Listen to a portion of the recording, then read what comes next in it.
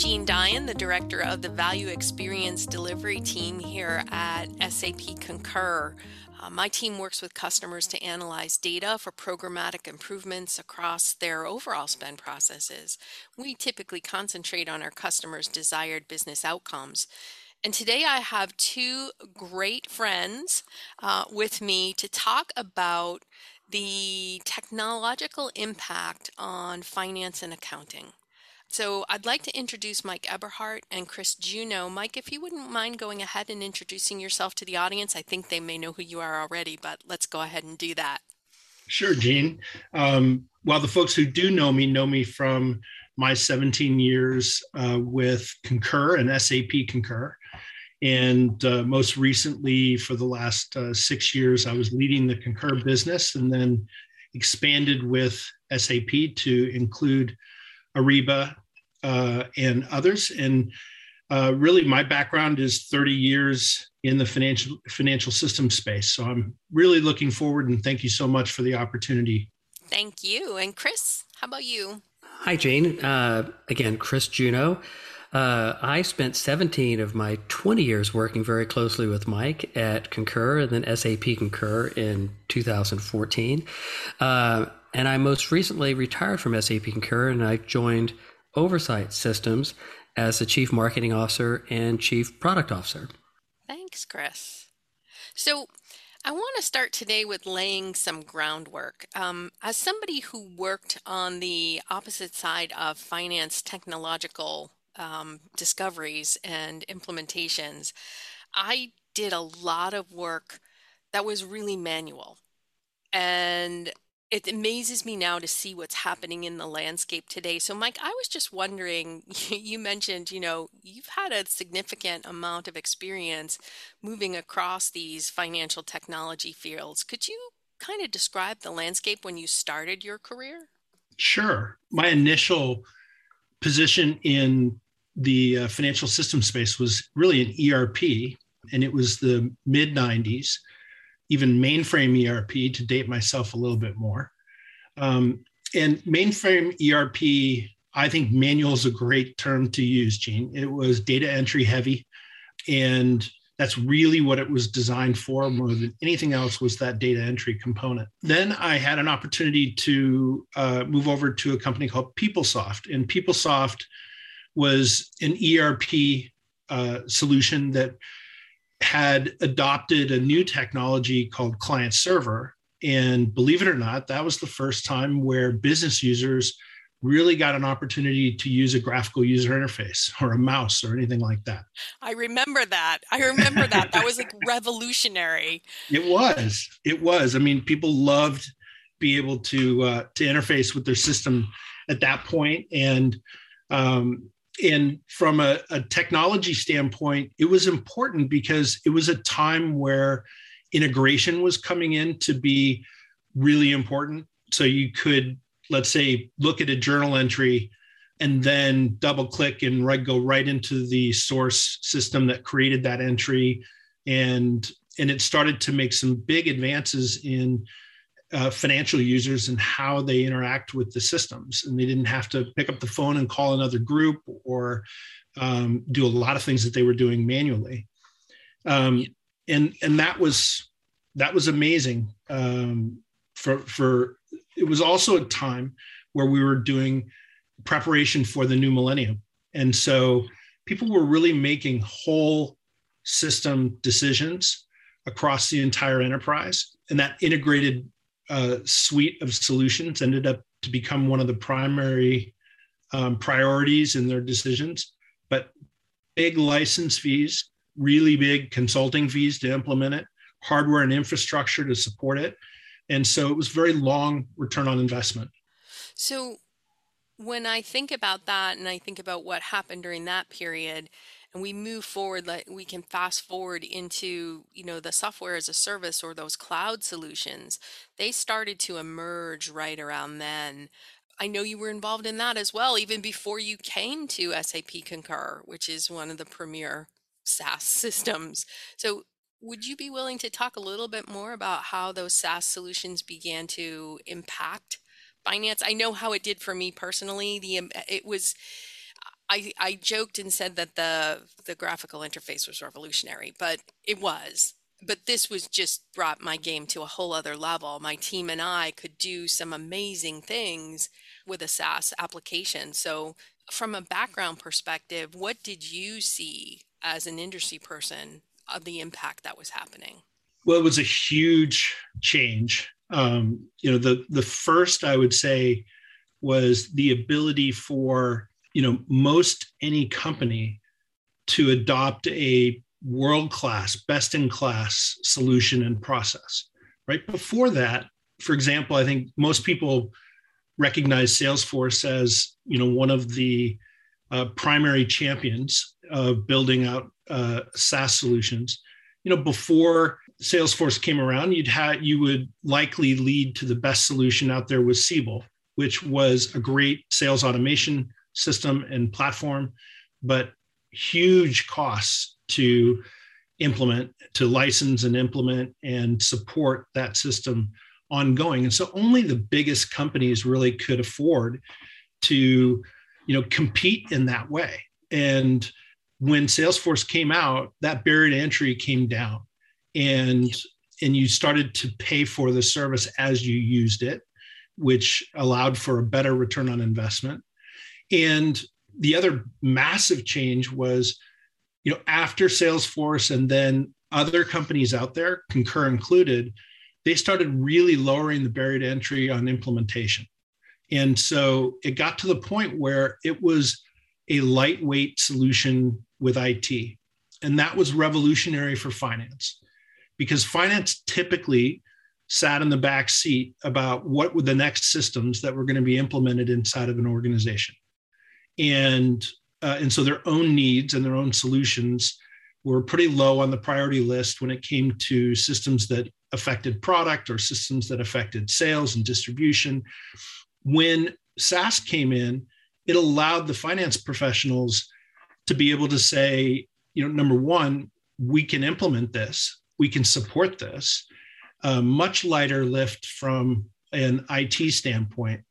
And it started to create a lot of solutions inside of finance that they got a tremendous amount of value at. So I like to think of it as finance got to move from the back seat to the front seat, and they really started to be able to adopt systems that they needed. Yeah, I agree with that. I mean, I felt like I moved from the kids' table at Thanksgiving up to the grown-up table once we started pulling in some of those SaaS applications. And I also felt like it gave me the chance to have more control over how things were implemented, how things were configured, and then how I could continue to do my job after it. It actually made it so that there was automation further down the line that could come to bear, which was really incredibly empowering for me as a finance leader.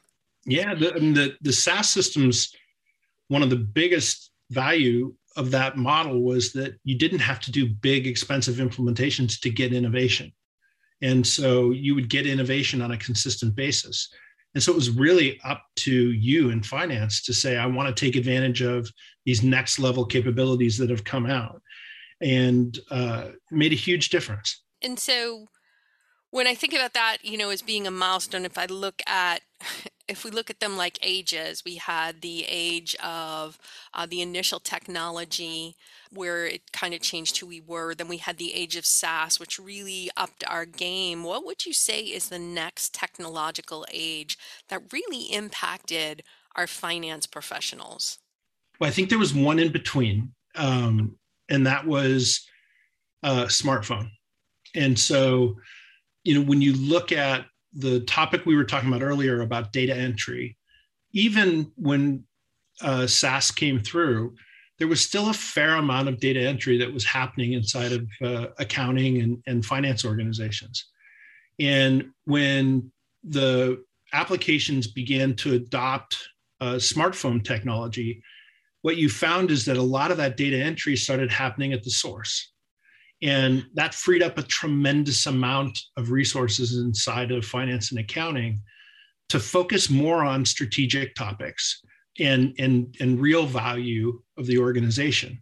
And so I think smartphones was another one beyond software as a service or cloud that really helped the finance organization. But I believe the next, level of innovation that's going to have a huge positive impact on finance is really around getting these solutions much smarter, using artificial intelligence, using machine learning. These smartphone-enabled solutions have created a massive amount of data. And so the ability to remain compliant and the ability to manage that level of data really goes to the next level when you start infusing AI and machine learning. Yeah, absolutely. It starts to look to doing things here in artificial intelligence as being something more of a strategic versus the absolute hands-on tactical. And Chris, I don't know if you have anything that you thought about as this being that last big major impact to finance. What do you think what's happening within the finance field, especially with people retiring? Sure, Gene. Yeah, I think, if you go around to many organizations, regardless of size, and talk to the finance leaders, they're likely strapped for people. Even though organizations may grow, finance departments traditionally do not. And then as you and I were chatting prior to this podcast, there's a growing number of finance professionals who are retiring. And therefore, we have a human capital shortage.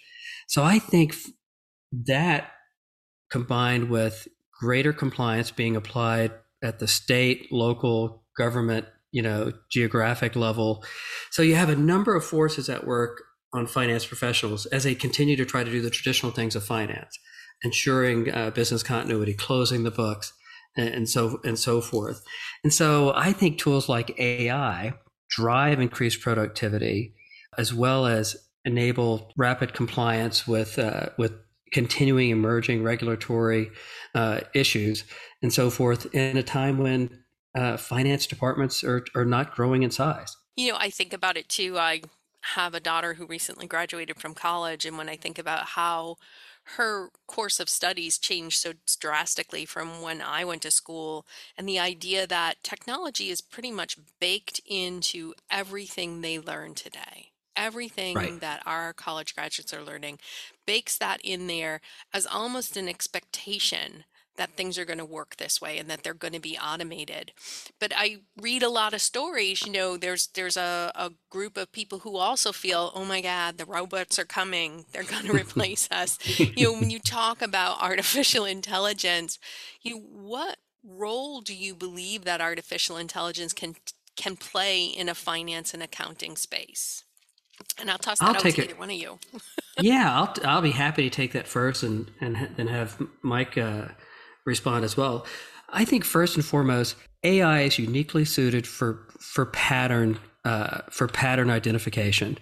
Human beings are not ideally suited for pattern matching across the vast amounts of data of which Mike was referencing that had evolved through all the technology advances.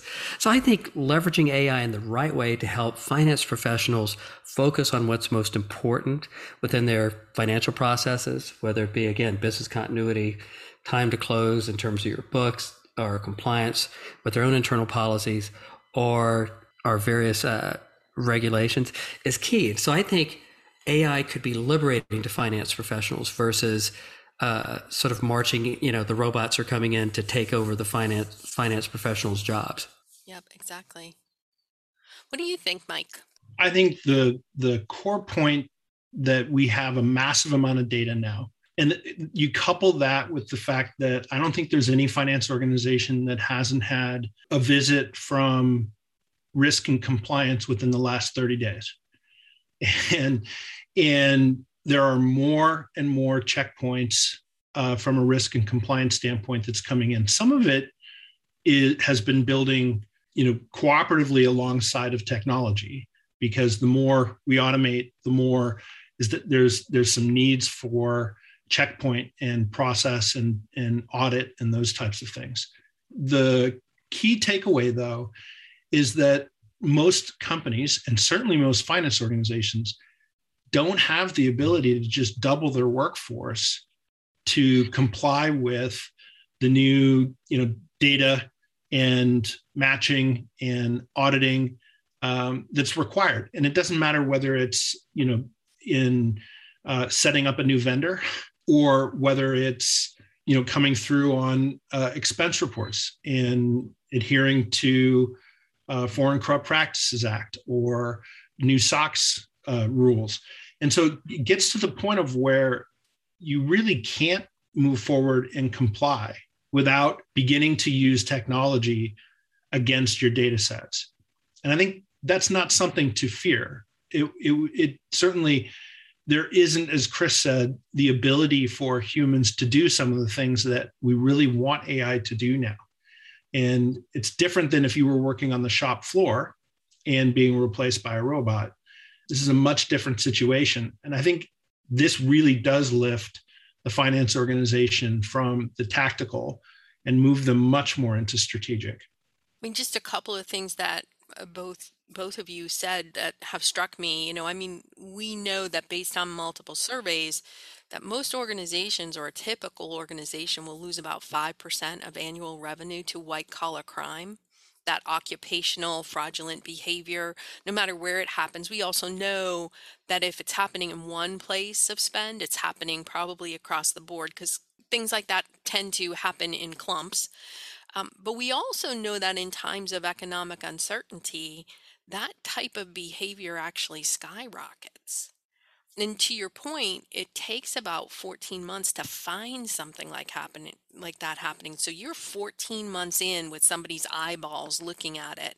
Having something that could be automated and really check those patterns is really powerful for an organization. It can really bring the work, as you said, to a strategic level and provide you with some of that exception-based type work.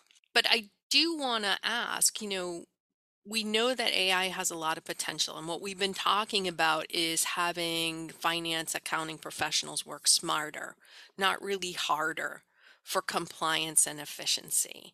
Is there a couple of examples that you can give us where you can show where that works really well? I know I have a preference of what part of spend it would work well on, but just want to toss it out to you guys as well, because you see a lot of this in your everyday. Yeah, I can take a first crack at that, Jean. Mm-hmm. At Oversight, we just completed a Spend Insights survey, and you're absolutely right. I believe, and I don't have the exact stat in front of me, though T&E spending is down due to the pandemic. Cases of non-compliance or potential fraud are up over 200+%. And when we talk to our customers, and I was just chatting with a few in Atlanta last week, novel idea, we were actually in person visiting with Atlanta-based customers. And three things that are on their mind is, first, unused tickets with airlines. So many of our customers, and we're all Concur customers, have negotiated with the airlines to have all those airline credits over the last 18 months that are typically identified with an individual to be able to be pooled together. So they could literally burn those credits down as people begin to travel again. But what they're seeing is employees are also submitting expenses with those, even though they may have used a credit. And so the Oversight Concur Detect technology is identifying those duplicates. Is it fraud? Was it intentional? Regardless, you're not allowing that money to go out the door because you're trying to burn down those credits. Second, there's been a high proliferation of gift card purchasing, which has been fascinating to see across our customers. And again, identifying those patterns, what are the gift cards, who is purchasing the gift cards, to what purposes, because that has just, ramifications from taxability, both, personal tax liability. In Australia, we call it fringe benefit tax, and so forth. So it's allowing technology to spot these trends and these patterns. And then the third, I had a chat, with our mutual customer with Southwest Airlines. I listened to the webinar that was recently conducted, and how excessive mileage reimbursement is up. And that's near and dear to Mike's heart, because he and I worked on an initiative on Concur Drive launching, and Southwest is having to remind their employees who now can live anywhere, which typically in an airline, you did have a lot of flexibility, but even more so that you cannot be reimbursed for driving to your place of employment. So those are the things that we're seeing just immediately and primarily being driven by the pandemic, that traditional systems we don't believe would have caught these patterns, surface these patterns, and now organizations are changing their policies, reminding their employees of what is allowed, not allowed, and so forth. So those are some of the examples I wanted to point out. The other one that I've heard a lot about, Chris, is the home office expenses, and millions and millions of dollars that are being spent much without process. And so that's another one that's being battled right now, Jean. That's right. Yeah. Absolutely. Yeah, we're seeing that a lot when we speak with our customers. We're seeing a lot of that type of non-travel spend that's showing up on expense reports. And so audit teams aren't really familiar. The people teams aren't really familiar with how to audit this on an expense report, number one. But number two, some of this spend, you have to wonder, as you mentioned, Chris, the de minimis tax benefits on some of this, especially like gift cards or even on the office supply spending. If I spend $600 on an office chair and I put it through on an expense report, am I expected to mail that back when I'm done? Great point. Great point. And it's great that many organizations give their employees such flexibility to work remotely and so forth. But, there are consequences from that freedom as well. Yeah. The other thing that we've noticed, and I'm sure you all have noticed as well, is the rise of the third-party payment. The Venmos, the PayPals, even the Amazon accounts, Alibaba, all those different pay systems that you may or may not know who that vendor is. Right. And so having to try to figure out what's going on there. I don't even want to open up the can of worms on Amazon returns. I don't even want to go there. But just that idea is, from that perspective of looking at it, are you seeing an uptick in those type of vendor stories that are happening and that your tools are catching? I can take a first response at that. We absolutely are, because we're seeing that primarily, as Mike was saying, related to home office expenses, increasing use of Best Buy for their 80-inch TV screen monitor and so forth. We're less seeing some of the trends in terms of payment, though. I think that's a new opportunity that we should partner with Concur in terms of solving. But but also the way to purchase, to your point, look at Uber Eats. Now we're identifying things where why are employees continue doing Uber Eats when it's a weekend and not a work day and so forth. So I think it's partly the proliferation of payment platforms, but it's the proliferation of things that you can buy and the ways that you can purchase, which are going to confound finance and accounting organizations for years to come. Yep, exactly. When we think about the ongoing evolution of companies and jobs and business requirements and all the things that are happening, kind of tying back to this whole artificial intelligence piece of work, how would you advise finance teams to take a look at what they have now that might be semi-automated? Where do you think that they would best be served putting their automation dollars towards? Well, I think that's a great question, Jean. And I think, if you look at most of the solutions out there, they've been really focused on creating efficiencies up into the process of finance and accounting. And so how long and how hard did we work at Concur of making a system that was as easy as possible for the end user, the traveler, the person that can now just take a picture of the receipt. And I think what we didn't have the opportunity to focus on as much was a lot of the back office processes, right? And so right now, I think this is a fantastic opportunity, especially with the state of where spend is today, is to look at those back office processes and say, where can you evaluate? And do it in conjunction with where compliance, like partner with compliance to get ahead of the curve of what those requirements are going to be over the next 12 months and begin to look at, solutions like Oversight and others that can get deep into your expense process, deep into your payables process on a back end, and look at providing a tremendous amount of value that way. And that's a perfect spot to automate, because I think that's been ignored for 20 years. It sure has. To Chris's point earlier, we were always throwing people at it, but now there aren't as many people to throw at it. So how do we get value out of it? And I think that's a great way to look at it, is to evaluate those back office processes and take a look from there. We've been so focused on making the employee experience and the optimization kind of front and center for the end user. We've got some people on the back end who haven't had it as easy as some of the rest of us for a long time. That's right. For a very long time. Yeah, you're absolutely right, Gene. Many of us, worked at Concur. I always joke that we were building solutions, and we're probably unique in that regard, where we wanted the users to spend the least amount of time, the end users, in that technology. Now, I think, to Mike's point, we do need to reframe the challenge for the finance and accounting professionals. How do we have them spend the least amount of time ensuring their process and then, enabling process efficiency?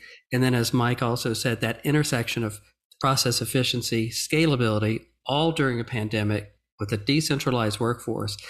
Now combining that with where we see compliance going, enabling those professionals to do their job more effectively, and to focus on the bigger strategic issues in their organization versus focusing on the health of their financial processes. Yeah. Compliance and audit is still manual. Gene, is kind of how you open this up on how much was manual. I think they're still manual in many ways. Yeah. They are. And, I have been challenging our customers as part of what I do here at Concur every day to rethink how they run those processes and to rethink, where is the value in that process? Where does it bring value to the corporation, and where can we better assist? One of the things I have spoken with customers about a lot is to rethink that entire workflow of approval on an expense report. Do you really need to have the manager review it, or is it better to move to an exception base, fix the exceptions, and fix the behavior later, using dashboard technology to tell you where you have problems so you can start to target your training? Because once the spend has happened, the toothpaste is out of the tube. It's not like you're going to get it back in. So it's not like you're preventing anything from happening there. It's the training at the front end, but you need tools to help you target that. And I think that the Oversight tool is one of the more remarkable tools that we have in our arsenal to be able to perform that kind of automation to a workflow that affects everybody in the chain, whether it's somebody who's made the purchase right down to somebody who's going to make a journal entry. It affects everybody. Yeah, I couldn't agree with you more, Gene. And the way that's going to happen is by making the system smarter and smarter, and by leveraging AI, right? Those Boolean audit rules that were in most expense reporting solutions were really invented in the 90s. And, they identified that an expense line item needs to be reviewed, but there's no other context. Like, with AI, you can evaluate that same transaction, but with the context of all the transactions that they're processing, right? The transaction exceeds the normal amount for this expense type in the company, or the transaction was with a non-approved vendor, or, as you talked about earlier, a non-approved payment method. And it could be the gift card purchases, which weren't allowed. It's a perfect opportunity to apply the pattern recognition and only bring the real actions that are needed for people to engage. And that, by doing that, you can start taking certain people out of the approval process, maybe not a review process, but out of the approval process. Right. That's great.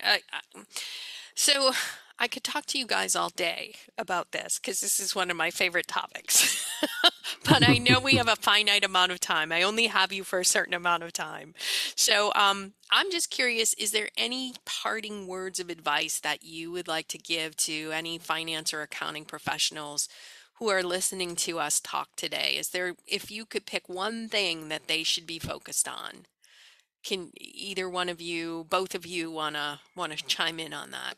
Yeah, I'll go first, Chris, and then you can sum it up. Sure.